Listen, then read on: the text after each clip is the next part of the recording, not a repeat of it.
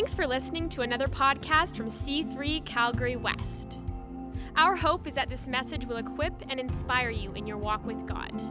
For more information about our church, check out our website at myc3church.ca or find us on Instagram at C3 Calgary West. So far. Okay, hook up. Well, happy Sunday to y'all. It's a great morning. I love Sundays. They're always such an exciting, sometimes terrifying time for me, but it's exciting to be here today. I just wanted to mention something. A couple things happened this week to me, and I've been asked to do this interview on a subsidiary of 100 Huntley Street. It's called Yes TV, and they wanted my story and how you transition from crazy drug dealer to Jesus guy, and he's such a, that other guy is so foreign to me. I'm like talking about some other person, and I said, well, only if this will help people, I'll share my story, and because I find that it's easy to talk so much about darkness, you forget about light, and so we did that, and I was particularly challenged because he said, I want you to get some pictures of that old life and give them to us so we can put it on the TV so people can see what you were like. And so I went home and rifled through photo albums, found one or two pictures and then threw them all away. But I'll tell you what I was incredibly thankful for. He didn't tell me what the questions he was going to ask, but he asked this question. He said, so tell us what it was like when you were far from God. Like, what was that like? And I told him, in my life, I remember, because of the generations of faith, the heritage of faith, and the at least 4 generations of praying grandparents and parents, that I always felt that there was a specific line that I could go up to, and I couldn't go beyond that. And he said, could you explain that to me? And I thought, the cameras were rolling, and I said, I'm not sure if I can. I'm not sure if, but here's what I knew. Here's what I knew, is I could only go so far into the darkness. And I ran hard and fast and strong. And some of that, I think you've heard some of that story. I was raised in a Pentecostal church, and I got this hunger for spiritual life, but never had an experience of it. And so when you open up the door for spiritual hunger, you want to make sure that you're feeding that hunger properly, because there's very negative, dangerous spiritual power as well. And I remember while I was yet a sinner, how Christ died for me. And he said, does this make it easier for you to pray for prodigals? And I said, probably does. I have incredible faith for prodigals, because if God can reach me, he can reach anybody. Anybody. This is a testimony of Jesus, that no one is outside of his reach. If you've been praying for a prodigal, I want to agree with you right now. I want to see who's praying for prodigals. All right. Jesus, you reached me in incredibly dark places. And I know there was something about agreeing prayer that stopped me from going too far. So today we declare for each one of these that are running from you, Lord, let that path change and let them be running to you, and let them see that you're waiting with open arms and it's safe to come home. And we call prodigals home today in the mighty name of Jesus. And we declare that we'll see your hand upon them. In Jesus' name, amen. Amen. I am so thankful for Jesus. I'm so thankful for the church. Without it, I would be a mess. And but I just was thinking about that when we were singing about being surrounded, how we're surrounded. I could tell you some stories, we don't have the time, just about how I could go just so far into the spiritual world, because I was looking and experimented with lots of the occult and lots of different drugs and lots of different experiences, but there was nothing like finding Jesus. like nothing. Like nothing. They're all the other, well, like the Irishman said, on Christ the solid rock we stand, all other rocks are sham rocks. Yeah, so. I want to talk today about boundaries and about walls and gates that have been trampled or trespassed. And I want to pray that God would give us insight of how to establish boundaries and perimeters in our life. Thank you for that great response last week. Many people, I just continue to pray for you, getting stirred up in your passion for God and passion for your dreams. And I do think of, I'm going to talk about different eras a little bit. Does anybody remember when there used to be a bag person who would bag your groceries at a grocery store? Does anybody remember that? They don't even give you bags anymore. I can't even get a bag. Would you like a bag, sir? There used to be, this was their, their gym. You'd carry groceries out to people's cars. I remember that. I remember the horror of, I'd tell the kids, I said, okay, I'm going to go out and get a movie. My grandson knows nothing about going out to get a movie. Movies come to them. And then you would finally find the one that you liked, and you'd take that carton, and to your horror, someone had taken that VHS tape, and now you have to keep looking. I try to remind my grandson, I will always be 50 years older than you, in case you think you can catch up. And and so we live in different eras, and I think there's some things that we need to be careful of now that we didn't used to have to be care for 20 and 30 years ago. And so I want to look at the book of Nehemiah, and I want to apply this to our life the best I can, beginning in chapter 2, reading verse 11 to 20. I'll do a quick little review. I'll share two very motivational points, and then I'm going to end with a commission today. Let's read chapter 2, verse 11. 3 days after my arrival, you all know the story. You've been here. If not, read it. Chapter 1.5. He's in a winter palace. One day, the walls have been burnt down for 140 years. All Jews know that. But this day, he got stirred up particularly, and God began to deal with his heart through a 6-month season of prayer. And then he goes before his king. He's a cupbearer. He's a wine taster in Babylon, where the wine wouldn't have been great. And he goes before the king, and this dialogue with the king is sensational. I think this is a metaphor for us coming before the King of Kings. And I think that it's a great pattern of intercession, that chapter 1, of how he identifies with the Jews. And even though he's never been, it seems like Jerusalem's not his town. But he takes it personally and feels this is a mandate for the entire purposes of God on the earth, which it was. And so then the favor, it says the gracious hand or the favor of God was upon me. And then verse 3, he gets permission to go back to Jerusalem and have a look. He's living in Babylon in captivity. 3 days after my arrival in Jerusalem, I slipped out during the night, taking only a few others with me. I had not told anybody about the plans that God had placed in my heart. This is difficult for people like us that verbally process. He kept quiet. He kept it to himself. But he says the plans that God had placed in my heart, such an important part of you and I, and we're to guard that part of us. And he said we took no pack animals with us except a donkey that I myself was riding.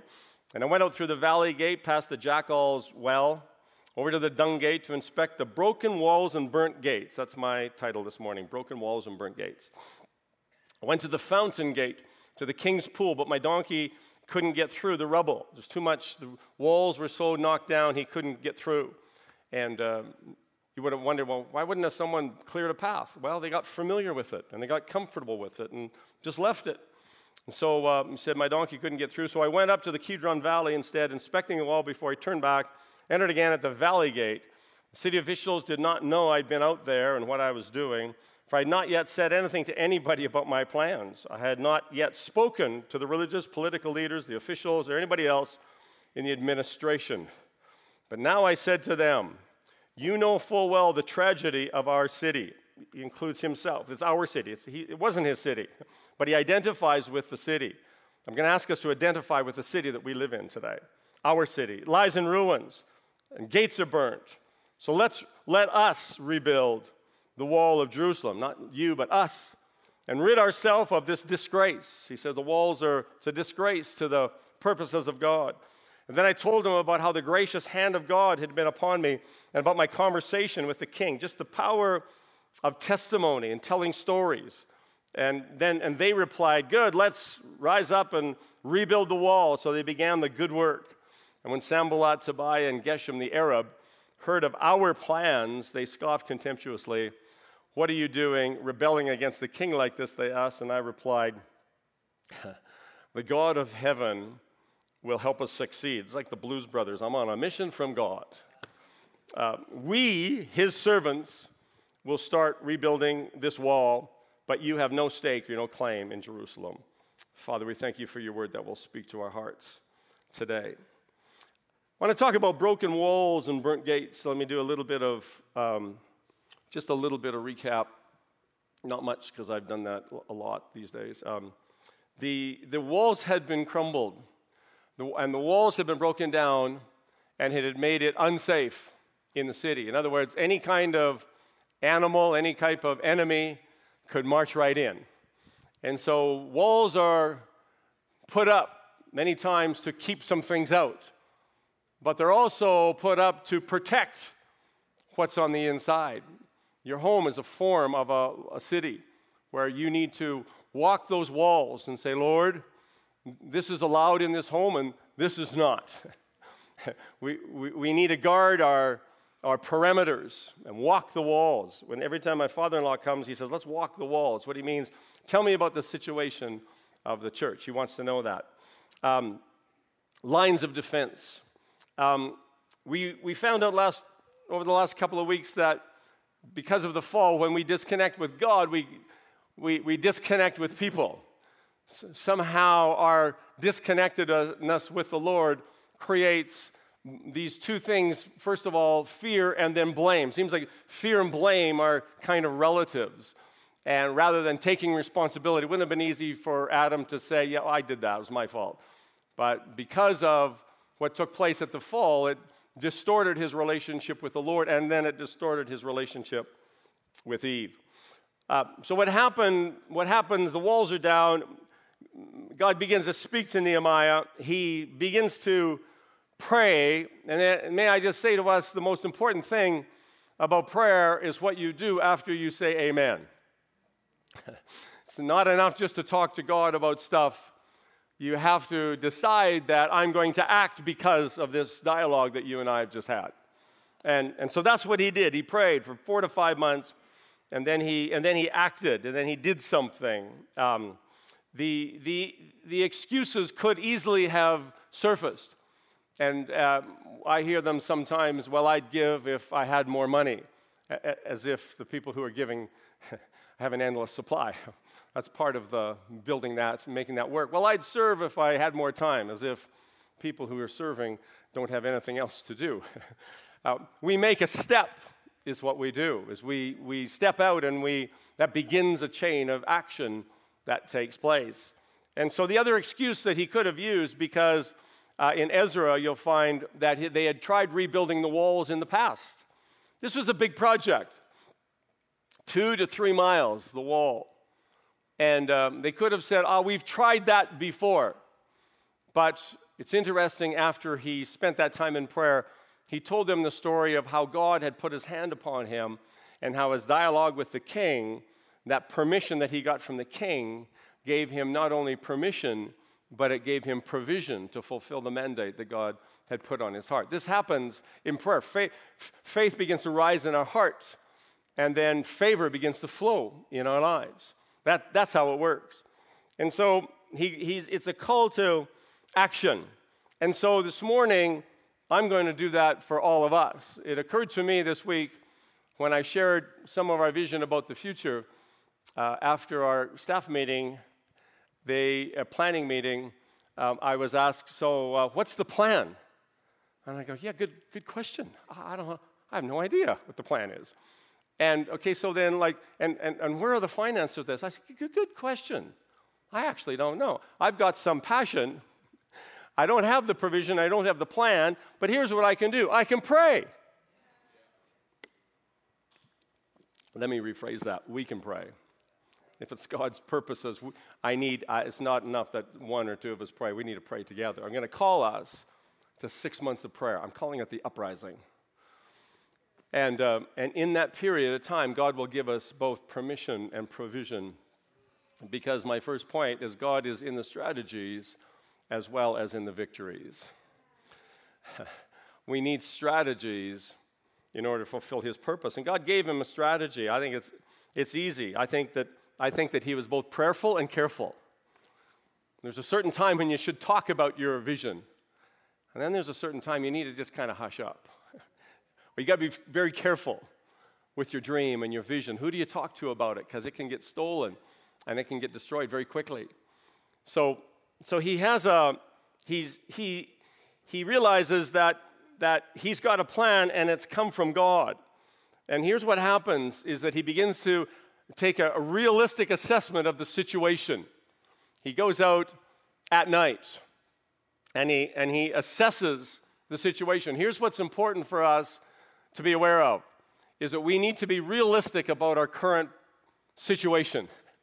Sometimes we think, well, if the Holy Spirit's in it, we'll just go along and then he'll fill in all the places. No, you have to be honest about where you're at right now.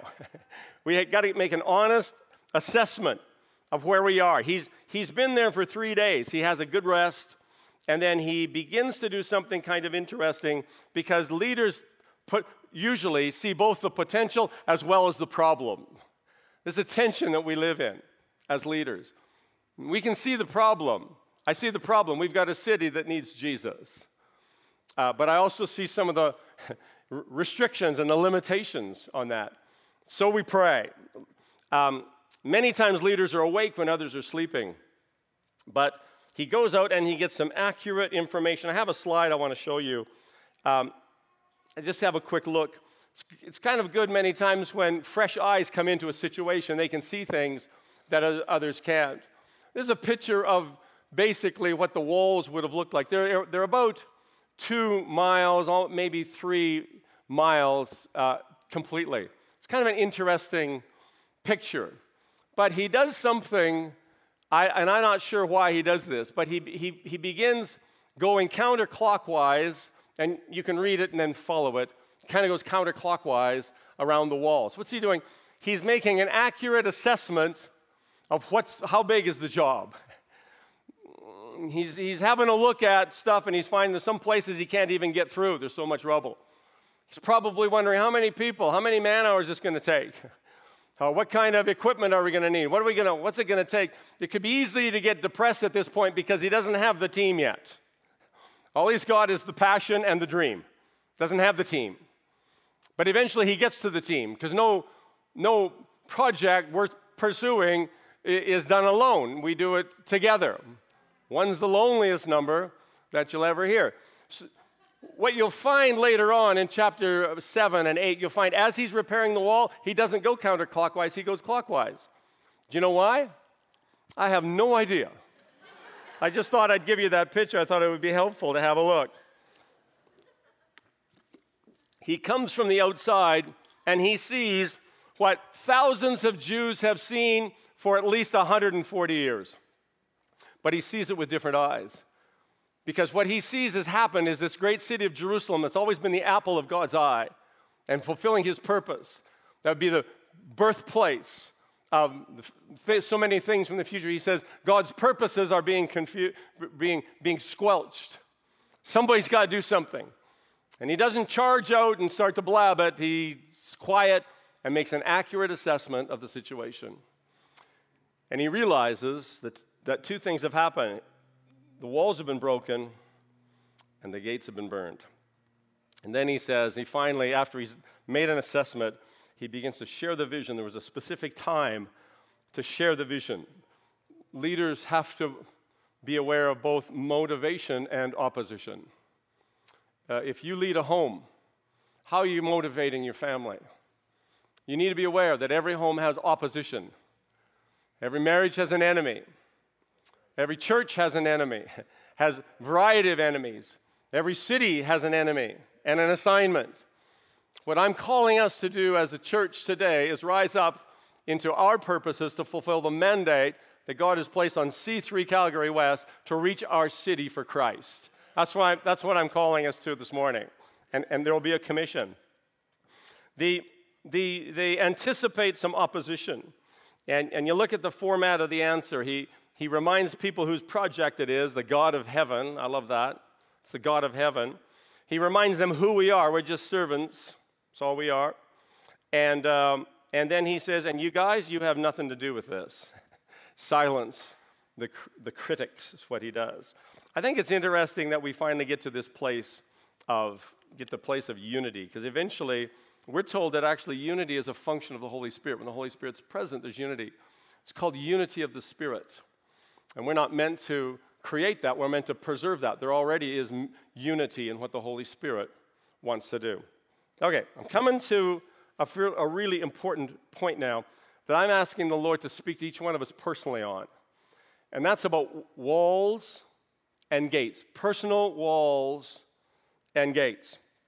Psalm 127 says, unless the Lord watches over the city, the watchmen stand guard in vain, or the sentries will do no good. And so here's what he did. His primary mission was to reestablish walls and gates. You remember I shared last week that Nehemiah, word means comforter. He's the type of the Holy Spirit. When the Holy Spirit's at work in your life, the first thing he does is he comes and inhabits you. It's called, you become now the temple of the Holy Spirit. This took place in the book of Ezra. The temple had been rebuilt. But then what he does in his plans of salvation, he reestablishes your perimeters and he reestablishes your gates, your access points of where, and if those walls and gates are broken down, the enemy has access into your being, your person.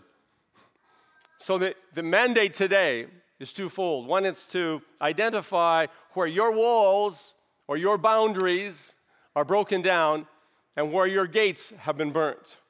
So I'm asking the Holy Spirit to reveal that to you. Broken walls and burnt gates. This is going to be hard to explain specifically. My grandpa used to say, don't take down a fence until you know why it's put up. I think we're told in Scripture that there's, not to mess with boundary stones and certain perimeters, certain things you don't touch. Let me try and say it this way. Is when our walls are burnt down, when our walls are broken down, anything has access to our life. And so what a boundary is or a wall, it's a limit. So we need to do two things. We need to set limits to keep certain things out, and then we need to set limits to keep certain things in. Do you hear me? It kind of works for both. And if your personal boundaries have been transgressed, you will feel violated. The reason you need boundaries in your life and walls in your life is because there's some crazy people in the world.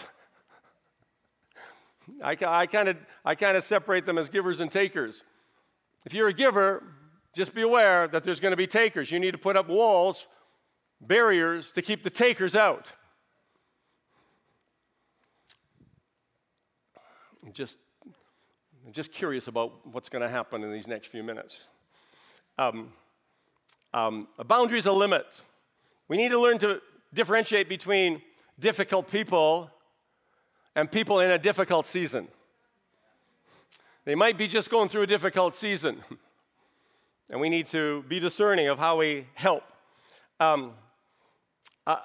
There's different types of boundaries and walls: physical, spiritual, social, emotional, financial.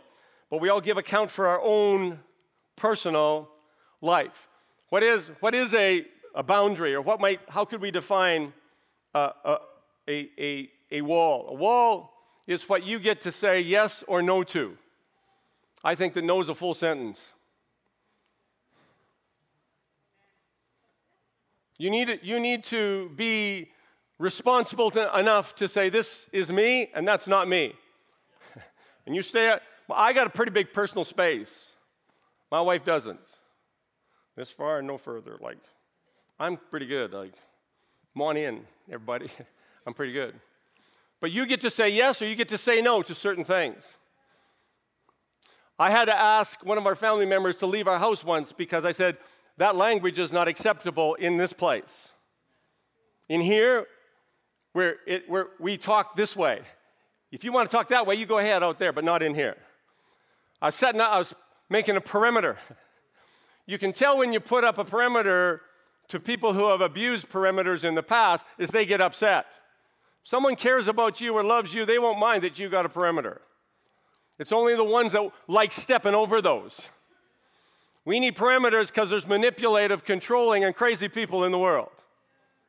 Sometimes they're within our own family. Many times. Most times. I'll leave it at that. I want you to know that Tobiah was a part of the family. He was a kin. He was kin. He was a snitch. But he was part of the family.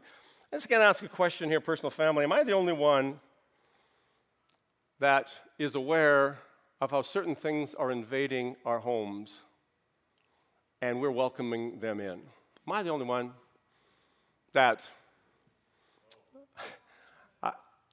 So let me just blow the whistle a little bit here and talk about technology for a moment. The devil's not really in the devices. The device is just a device. You ever see two people in restaurants looking at each other or they're scrolling, and I think we forgot how to have conversations. Here's what we do. Social media has taught us to tell, not ask. We're all mini broadcasters. We're so fascinated. We think the whole world's fascinated with us and what we're eating. I grew up in a time we didn't take pictures of our food. We ate the stuff. It's the strangest thing. I'm just trying to say something. I'm just trying to say something about technology, how it snuck into our homes. I used to have to go look for a movie. Now the movies come looking for me. They stalk you, and they feed your habit of binge watching. Listen, if you've got the device is not the issue. All the device does is reveal the issue of your heart. If you have workaholic tendencies, gosh, you can work in the bathroom now while you're going to the bathroom. Have you noticed that? Our technology has permission to interrupt the most private moments of our life. Why? We just welcome it in. Hey, y'all, come on in. The bedroom, the living room. Vacation. Do you remember when you used to just sit on the beach and either read or, now, everybody. I'm just trying to remind us that simple little thing, technology, I think we need to have parameters.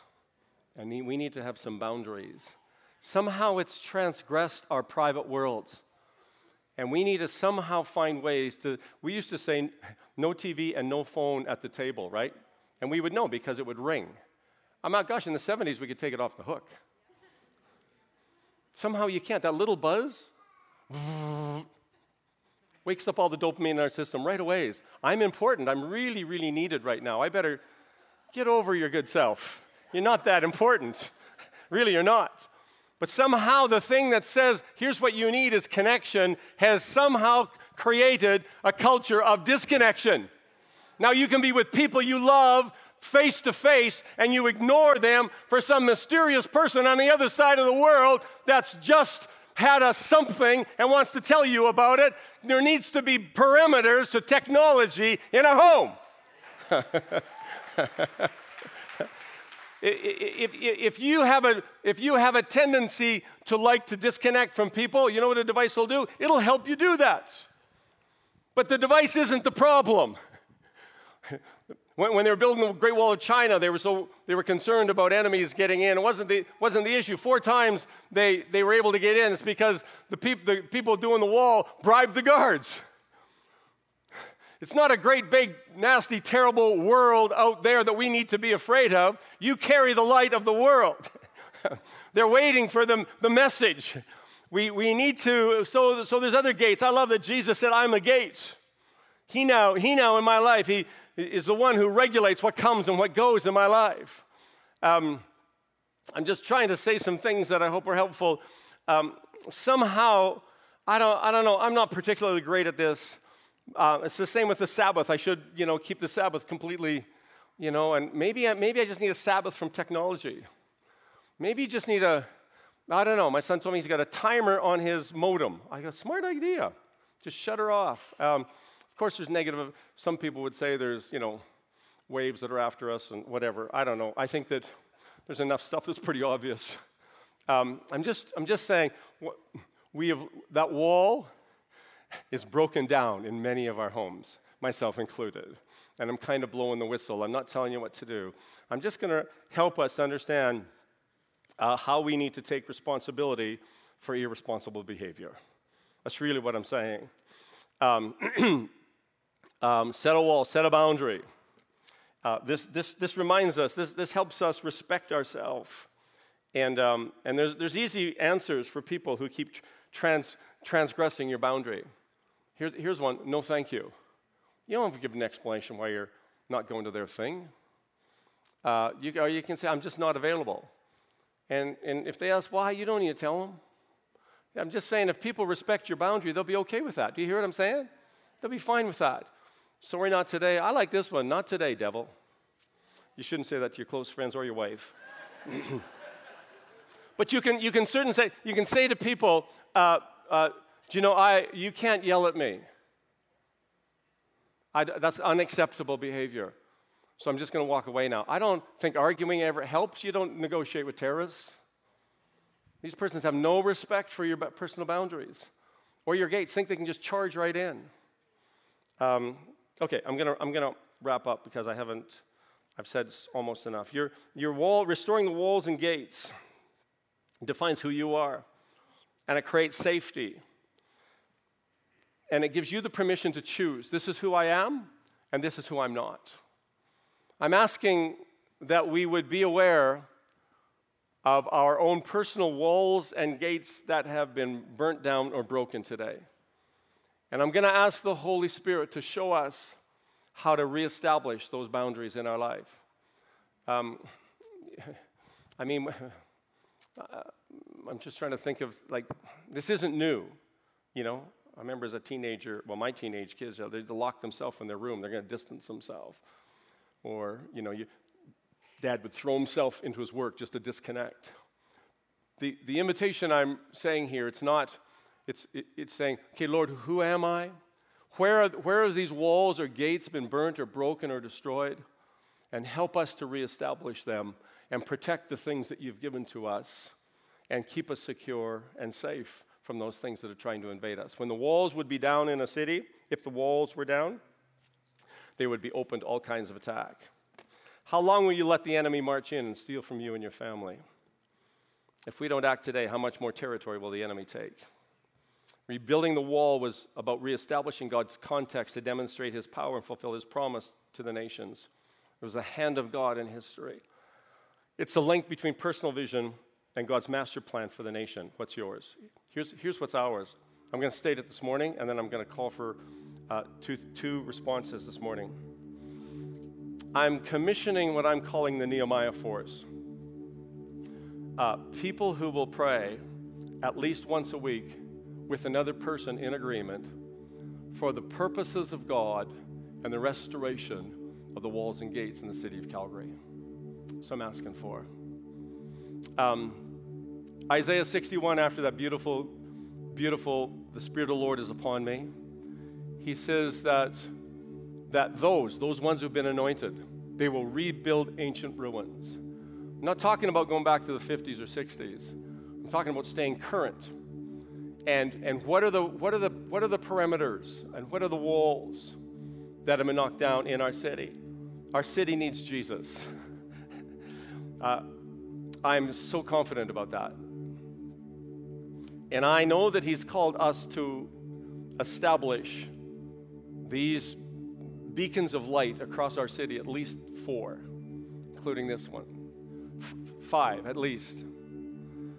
How are we going to do that? I'm not sure. How much is it going to cost? I'm not sure. More than I think.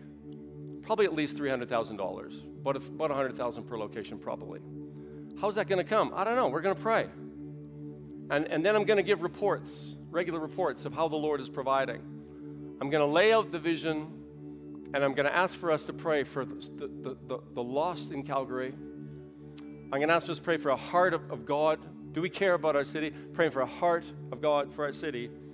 And I'm going to ask for us to together come up, find the plan that's on God's heart. We have a vision, and we can pray. So I need your commitment today for that. I'm going to put an email up on the screen. I'd like you to email that. That'll come directly to me. It's called uprising@myc3church.ca. I think you got a screen there, don't you? I hope you do. Uprising. That's all it is. Is it there? No, yeah, right there. Uprising.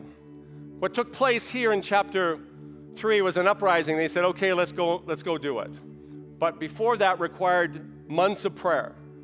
I'm going to ask for us, the church, to pray for the next 6 months, that God would give us His plan and provide and provide for us what we need to fulfill this mission of restoring His good name in the city of Calgary. That's what I'm asking. And secondly, as we wrap up right now, we're going to stand and sing a chorus or two or something. I'm not sure what we're going to do. We're going to sing a little bit. But I want to pray for people this morning whose gates have been transgressed, and that God would give you the courage to establish new boundaries in your life and new gates within your home. Maybe they're within your business. Maybe they're within your small group, whatever that is.